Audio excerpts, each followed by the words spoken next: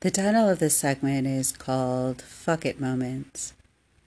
I apologize now if my choice of words are offensive. I do tend to cuss a lot, so please bear with me. I will try to keep it to a minimum during this segment.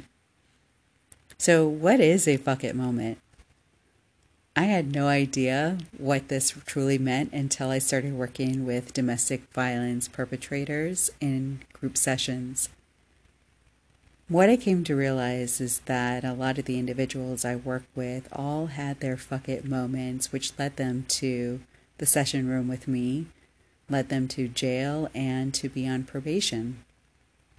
And so those fuck it moments were those opportunities they seized when they were feeling mad, sad, or scared and had an explosive moment with their intimate partner or family members that resulted in the loss of their physical freedom.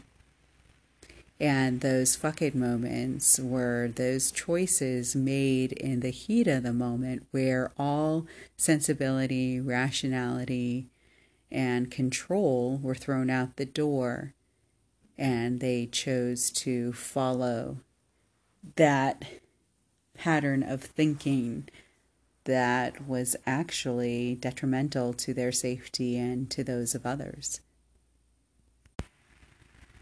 And so once we were able to identify the choices that were made in the moment, which led to their arrest and then their probation and treatment, it became easier for the individuals to make better choices and see options that were not there to begin with.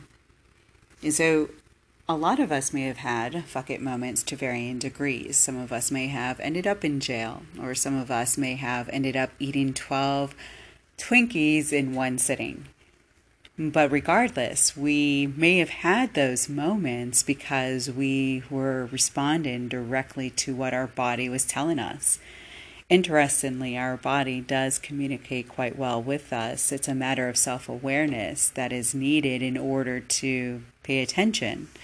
And earlier I had mentioned the emotions mad, sad, scared, or glad, and each of these 4 different categories produce different results in our bodies.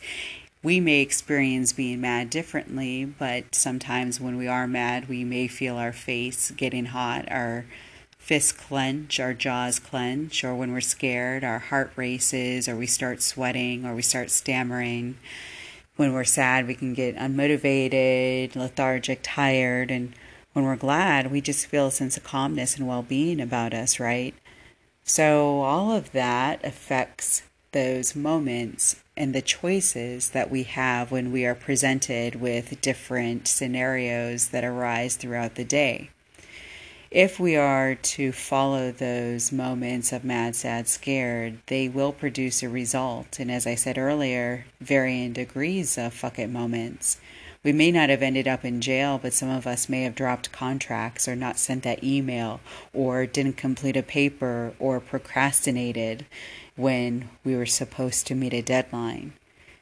Some of us may have cheated on our meals, had 12 Twinkies instead of one. But you get the picture, right? That fucking moments are not always dramatic. They can be very subtle. And so how do we address those fucking moments? Why are they important to manage and change? Well, I'll start with why it's important we address it. Fucking moments can leave us feeling guilty or with regret, or they can damage relationships. They can leave us isolated or feeling less than enough. When we start to manage those fuck it moments by lessening them in frequency, intensity, and duration, we may start to feel different about ourselves, and that confidence and esteem needed to handle opposition or moments of stress become easier. And those fuck it moments become less. Then with that is also when we look at fuck it moments, we can start seeing calculated risks versus throwing everything out the window. So calculated risk would be, I'll give you an example personally, is I had a paper due. It was my last class for my master's program. I decided to turn it in late because I was just so tired.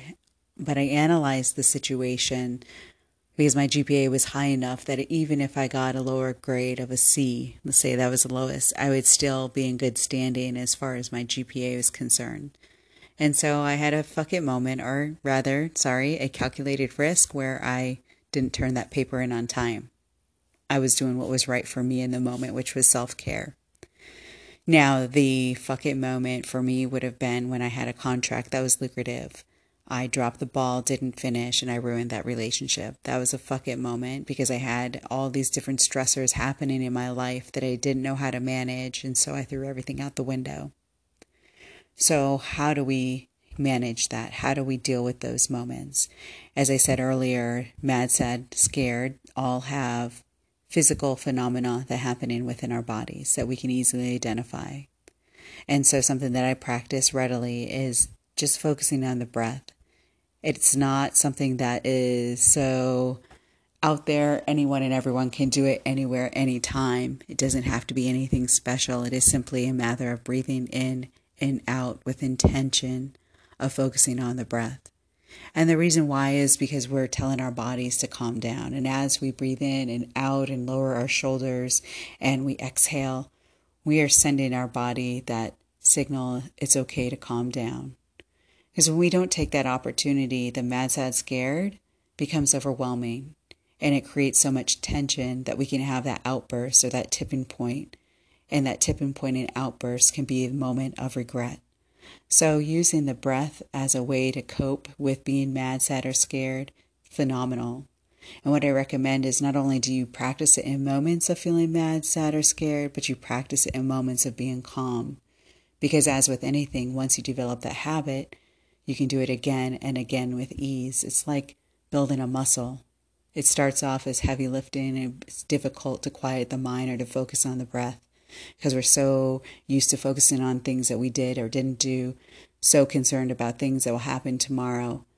But focusing on the now is practice. It's like a muscle. You're building it up. And so that is one way that I recommended for my clients, and one way that I do for myself is to focus on the breath. And that is a simple, easy way to operate from a place of calm rather than a place of fear, madness, or sadness.